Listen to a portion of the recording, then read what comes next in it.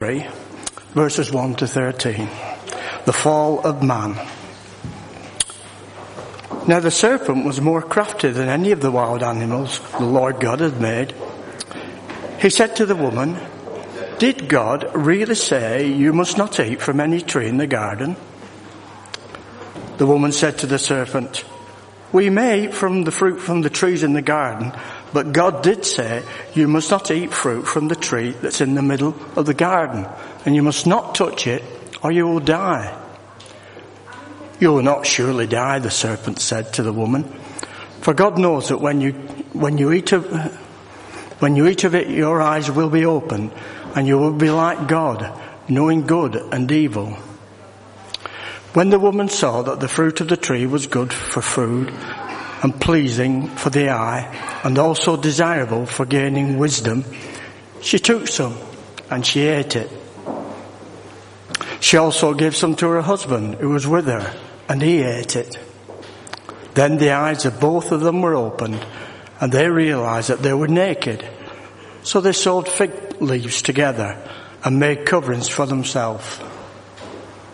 Then the man and his wife heard the sound of the Lord God as he was walking in the garden in the cool of the day. And they hid from the Lord God among the trees of the garden. But the Lord God called to the man, "Where are you?" He answered, "I heard you in the garden, and I was afraid, because I was naked, so I hid." And he said, "Who told you that you were naked? Have you eaten from the tree from which I commanded you not to eat?" The man said, "The woman you put here with me, she gave me some fruit from the tree, and I ate it." Then the Lord God said to the woman, "What is this you have done?" The woman said, "The servant deceived me, and I ate." Well, this Sunday is the big welcome, and I hope that you feel very welcome here this morning. And the theme for the big welcome this morning is God hears your questions. God hears your questions. And when you came in this morning, you'd have probably, hopefully, received a little sheet. If you haven't got one, there's some more at the back, and just wave. And this morning is an opportunity for us to ask God the question that we've always wanted to ask. And so if you've got a question that you've always wanted to ask God, it might not come to your mind straight away, it might come during the course of this morning's sermon, write that down, and there'll be an opportunity for us to present those questions to God later on in the service. So, God hears your questions.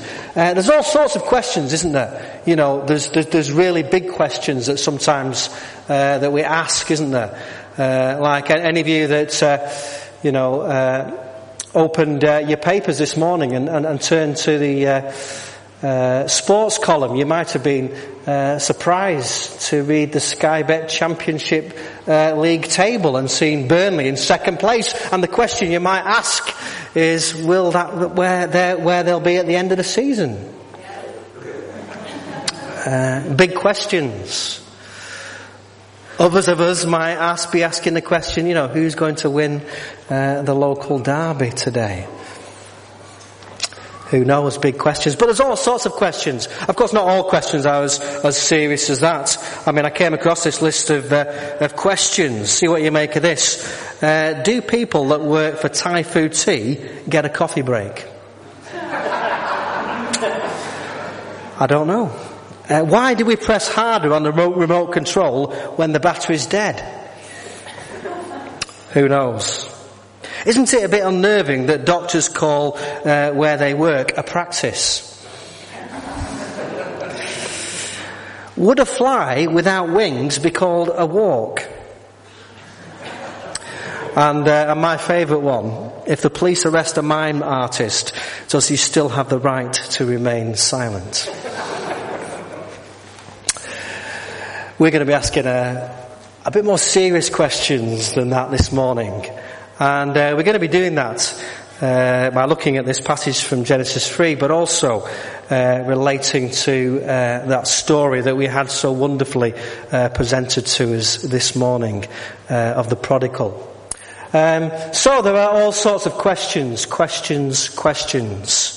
I wonder whether you know, what is the first question that we find in the Bible?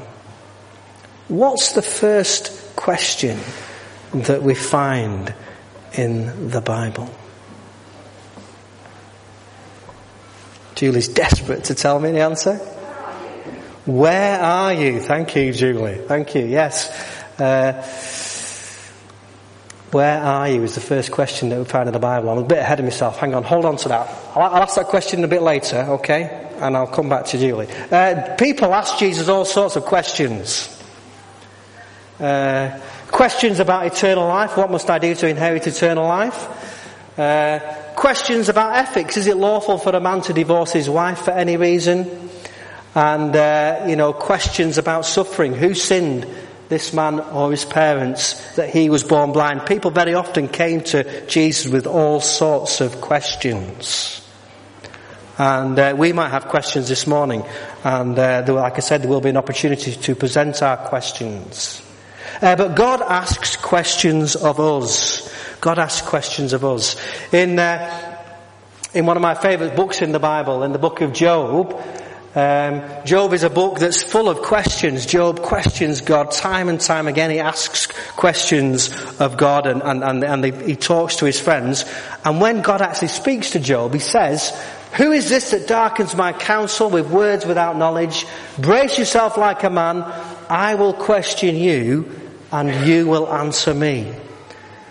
There's a time and a place for our questions, and there's nothing wrong with us asking questions of God. In fact, we find that in the Bible again and again in the Old Testament and the New Testament. But God also asks questions of us. And this morning, as well as thinking of the questions that we have, I want us to think about the questions that God might has for us. So does anybody know what the first question is that God asks in the Bible? Julie! Tell me. Did God say? Yeah. Did God say? Satan, did God say? No, I'll go to Julie. Where are you? Where are you? Thank you. I think the first question in the Bible is in Genesis 3 and verse 9. Where are you? He asks of Adam and Eve. Now, of course, God doesn't ask that question because he doesn't know where Adam and Eve are. He doesn't ask that question because he doesn't know where Adam and Eve are. We read, didn't we, in the opening psalm this morning, we've got a seeking God. And the psalmist says, "O Lord, you've searched me and you know me. You know when I sit and when I rise. You perceive my thoughts from afar." And he goes on to say, "Where can I flee from your presence? If I go to the heavens, you're there. If I make my bed in the depths, you are there." God asks that question, not because he doesn't know where Adam and Eve are, but to make Adam and Eve think about why they are where they are. And the first question that God asks in the Bible is a question that God still asks. You know, where are you this morning in your relationship with God? Where are you? Are you like Adam and Eve? Are you hiding from God, hoping that he won't find you? Maybe you're hiding from God, hoping that he will find you. You know, have you ever played hide and seek with kids or grandchildren? Kids really want you to find you, don't they? Sometimes they can't remain in the place if you don't find them quick enough because they're desperate for you to find them. And this is the God that we have. He knows where we are. And sometimes he might act like a parent and act as if he doesn't know, but he knows exactly where we are. So when he asks Adam and Eve where they are, he's not saying, "Where are you?" in the sense that I can't find you. He's asking them to think about where they are. They're hiding from God. Presumably before, when God walked around the garden in the cool of the day, they were quite happy to come out and see him. But on this occasion, they're hiding from God. "I heard you in the garden and I was afraid because I was naked, so I hid." And of course it's true, isn't it? Very often when things go wrong or we do things wrong, we tend to hide from God. That's very evident in the fact that very often people stop coming to church when life goes wrong. And although we probably don't think about it, and that's why that question, where are you, is so important. Very often we might not think about it, but maybe that's what we're doing. Something goes wrong in life, we have some sort of tragedy, some sort of disaster, we fall out with somebody, something goes wrong, we do something wrong, and we know that we're in the wrong, and maybe we stop coming to church. And in that sense, we're a bit like Adam and Eve, we're hiding in the bushes, hoping that God won't be able to see us. And some people will actually think, if I don't go to church, God won't be able to see me, He can't touch me, I can stay at home. I can watch telly. Let me tell you, God is there. The psalmist says in Psalm 139, God is everywhere. There is no place that we can go that God isn't. If I go to the highest heavens, you're there. If I go to the depths of the earth, you are there. There's nowhere we can go, but we can ignore God. We can ignore God when He comes to us. We can ignore God. So, our God is a seeking God who seeks us out, who looks for us. And He wants us to understand where we are. And in the wonderful parable that the young people presented us, the parable of the prodigal daughter, of course based on Luke 15, those 3 parables, the story of the lost sheep, the story of the lost coin, and the story of the lost son, where Jesus tells stories that include something being lost and somebody seeking and finding, and when they find what was lost, they celebrate and they throw a party. Just thought I'd throw that in just in case anyone was falling asleep at that point. This is what our God is like. He's a seeking God who looks for us. He's a seeking God who looks for us. In Luke 15 and verse 20 it says, while he was still a long way off, his father saw him. And from that we get this idea that maybe every day, just as God walked in the garden to seek out Adam and Eve, every day this father in the parable was looking out, hoping that this would be the day when the son decided to return to him. Our God is a seeking God. And this morning, He's looking for you. And He asks you that question, where are you? Where are you in that relationship with God? Maybe you know that you're far away. Maybe you feel quite near, and that's great. And we rejoice in that. Maybe you kind of feel in between and you're not sure. You don't feel near, but you don't feel far. Wherever you are this morning, God is seeking you. And all you have to do is make yourself known to Him. So our God is a seeking God. And then our God is a searching God. Our God is a searching God. The second question in Genesis chapter 3, you can argue about me whether it is the first or second question after the service. But the second question I think you'll find is, God asks them, who told you? Who told you? Who told you that you were naked? In other words, how do you know? How do you know? Who's told you? And of course Adam and Eve get into this, this is where the blame game started. You know, all those husbands that have blamed your wives, this is where it started. Adam blames Eve's. Eve blames the snake, and the snake didn't have a leg to stand on. Bum bum. I promise you to get better from this point onwards. But not a lot. Who told you? How do you know where you are? How do you know your present situation? How do you know that you've done something wrong? Well, there's something within us that tells us, isn't there? Something within our conscience. We actually know. Sometimes in ethics we have this argument, don't we, whether people actually know right from wrong. Well, most people do know right from wrong. We know when we've done something wrong. Something within us convicts us. We know when we've upset people. We don't always do the right thing, but we know. We know really when it's our fault. Sometimes pride gets in the way and we can't utter those, 3 words, I am sorry. But we know, don't we? We know. How do you know? Who told you? Who told you?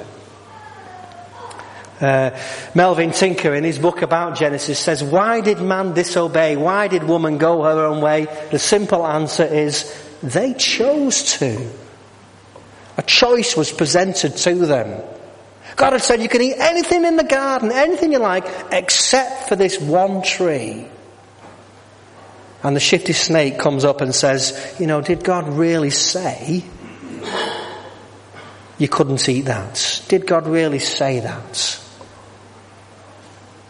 Questioning. Right at the beginning, we've got somebody who is questioning God's word. Isn't that interesting? In the first book in the Bible, we have a character questioning God's word. Did God really say that? Did God really say that? They had a choice, and they made the wrong choice, and they disobeyed God. It's the same in the parable of the prodigal son. The prodigal son we saw it wonderfully enacted for us this morning, didn't we? The prodigal son makes that choice to take his share of the inheritance. He wants his inheritance now, and he wants to go out and he wants to enjoy life. And he thinks his parents, as all, in my mind, this is is a stroppy kind of teenage child that I have quite a bit of experience of, who are convinced that their parents' role is to ruin their lives, to stop them having any fun and enjoyment. And this son says to his father, give me my share of the inheritance now, because I want to go out and have a good time, and I don't want you to stop me, because I know best. And of course all young people think that they know best, don't they? I can remember when I thought I was right all the time, and now I only think I'm right some of the time. Well, most of the time. No. Probably none of the time. But we know that, don't we? There's a choice to make. Are we going to do what God says? Are we going to listen to God? Or are we going to listen to our own self and do what our own self wants to do? There's a choice. And in the parable, the younger son makes the wrong choice, just as Adam and Eve make the wrong choice. And of course there are consequences when we make wrong choices. There are consequences that affect other people other than ourselves. When we mess up, it's not just ourselves that are affected, our family, our friends, maybe our work colleagues if something goes wrong at work. Other people are affected when we make mistakes. And of course, Adam and Eve carry with them the effect on all human nature as they decide to be disobedient to God. And there's something within us. It's not just the teenage child, is it? There's something within human nature that rebels against God. And I dare say you've experienced it. Maybe you're experiencing it now. There's something within our human nature that wants to put ourselves at the centre of our world. And God wants to be in the centre of our world. And He doesn't want any other place. And so, our God is a searching God. He asks searching questions about us that make us think, where are you? Who told you? These questions are designed to try and make Adam and Eve think about what it is where they are and what it is they have done. Why does God ask questions like this? Well, because God wants to save us. God actually wants to save us from ourselves, because we have a saving God. We have a God who from the very beginning of time had a plan to save humanity. He knew that humanity would go wrong. He knew that human nature would go against him. And there was a plan. It wasn't that Jesus was plan B because everything had gone wrong. Right from the beginning of creation, before the first human being was ever born, God had a plan of how He was going to save us. What have you done is the third question that is asked of the people in Genesis. What have you done? What have you done? Well, Adam and Eve had taken that forbidden fruit. They'd done the one thing that God had told them not to do. And this is where the two stories that we've been playing along in parallel go off in different directions. Because if you know the stories of Genesis 3, the story of Genesis 3 has a sad ending. The man and the woman are cast out of Eden and have to work and are punished for their wrongdoing. The good news is in the New Testament we have a different story. We have a different story when people mess up. The young son in the story of the prodigal comes to a point of realization. Maybe he's heard, maybe he's thinking about those same questions that God asked in Genesis. Where am I? Well, he was in a pigsty. Longing just to be back home. What had he done? He'd made a mess of everything. And the realization that actually the plan that he'd taken had left him with egg on his face, or whatever it is that pig eats on his face, made him come to his senses. And we read this wonderful passage. I will set out and go back to my father and say to him, Father, I have sinned against heaven and against you. The son decides that in his wrongdoing, he's going to go back. And of course, the reason that he can go back is because Jesus has paid the penalty for sin. And so we no longer receive the punishment because Jesus paid the price on the cross. He took our place. In the story, maybe the younger son's experience is the same experience of ours. We don't expect God to be waiting for us. We don't expect God to be looking for us, especially when we've done something wrong. Maybe we have in our mind, the picture of an angry father. Maybe that was our experience. Maybe our experience of a father is of an angry father who's just waiting for us to slip up. The son obviously wasn't expecting the welcome that he received. It says, while he was still a long way off, his father saw him and was filled with compassion for him. He ran to his son. Threw his arms around him and kissed him. This was the son that had basically said to the father, I wish you were dead because I want your inheritance now. He'd gone off and he'd wasted and squandered half the family fortune. And he comes back. And what does the father do? What would we have done in those circumstances? What would we have done? We'd have grounded the child, wouldn't we? We'd have punished the child. And yet in this parable, Jesus has the father welcoming the son. Not just welcoming him, throwing his arms around him, kissing him, putting shoes on his feet, a ring on his finger, a cloak on him. And then, the most shocking thing, he throws a party. Our God is a God who throws a party.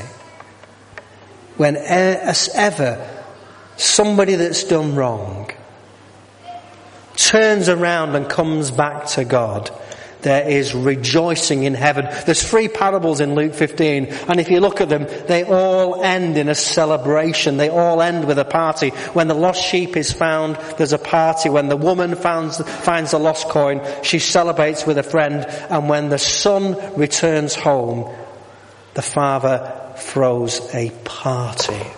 Our God is a party God who wants to save us. And when he saves us, he throws a party. Jesus himself said, for the Son of Man came to seek and save what was lost. That was his mission statement. That was his reason for coming, to seek and to save what was lost. That's why Jesus came. You can sum it up in that verse. I don't really ever watch the game show, The Weakest Link. Once a Christian minister found himself on Anne Robinson's show, The Weakest Link, and as many of you know, Anne Robinson is an absolute tyrant on this program, giving people a really hard time, trying to expose their flaws in their knowledge, and she really went for the minister. And a final attempt to unsettle him was, I suppose you believe in the gospel, don't you? She said to the minister. And he said, yes. Well then, she said, I challenge you to sing the gospel to me in 2 sentences. The minister, without a moment's hesitation, sang, Here's to you, Mrs. Robinson. Jesus loves you more than you will know. Don't you wish you could come back with something like that when you're put in a situation? But that idea that Jesus loves you more than you can know fits in the story of the prodigal, fits in the story of Adam and Eve, and fits in our story, because we cannot begin to imagine how much God loves us. We just cannot begin to imagine, because none of us will have ever experienced love like God has for us. Love that will go to any extreme, even to the extreme of giving up his own son on the cross for us. A love that will forgive anything, even the things that we cannot forgive, even the things that we wouldn't dare dream of forgiving. God can and does and will forgive. Here's to you, Mrs. Robinson. Jesus loves you more than you will know. Hear that this morning. Hear those words and put your name in that song, because Jesus loves you more than you will ever know. So we have a saving God. We have a seeking God that seeks us out. There's no place that we can hide that God won't find us. And if you're hiding from God this morning, you may as well declare yourself, because God knows exactly where you are. We have a searching God, a God who continues to look for you and never gives up on you. Other people will give up on you. Friends and family might come to the point where they give up on you, but God will never give up on you. He will continue searching for you. And we have a saving God, because God's reason for sending Jesus into this world was because he wanted to save what was lost. One final question, and then you can go. What will you do? If you know the story of the prodigal son, it doesn't end just with the prodigal son and the party. The older brother is miffed, because he stayed at home and he's worked his socks off for his father. And he can't bear the fact that his younger brother, who made a complete mess of it, is being given a party. And he has this conversation with the father where he says, I've worked for you, I've worked all my life, and what have you ever given to me? You've not even given me a goat. If you know anything about goats, there's not a lot of meat on them, and it's quite tough. Not much of a party with goat meat. And his son's got the fatted calf, lots of meat. And he's envious and he's jealous. And what does the father do? He goes out to him in the same way that he went out to the younger son, and he pleads with him, because he also wants him to come in and celebrate and join in what the father is doing. What will we do this morning?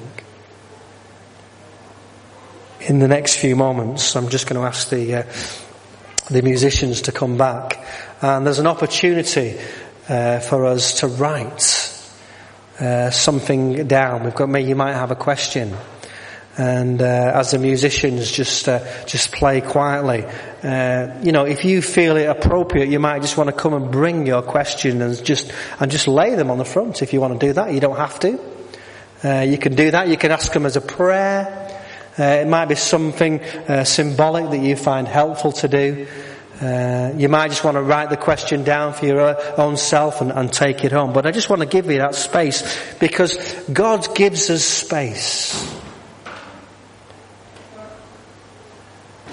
He allows the prodigal to go off.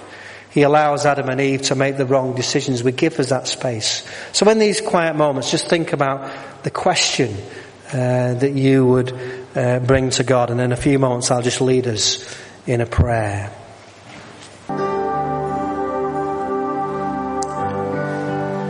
Lord, we bring you our questions.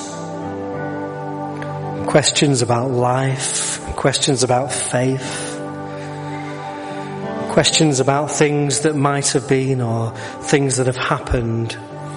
We bring our questions to you, knowing that you are a great big God, that you can handle our questions, and that you answer our questions not always in the way that we would want you to answer, but you do answer our questions.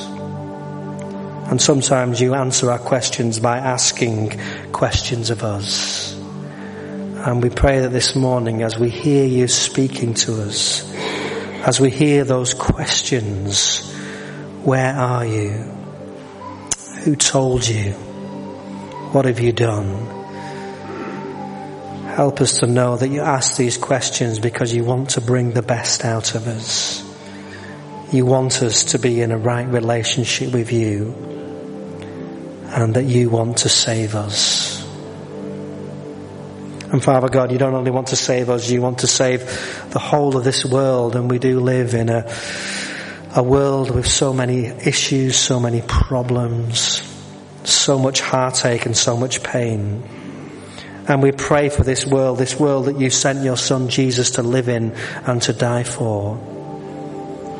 We pray for the land of Syria, and we long for peace. And we ask, Lord, how long will they have to wait?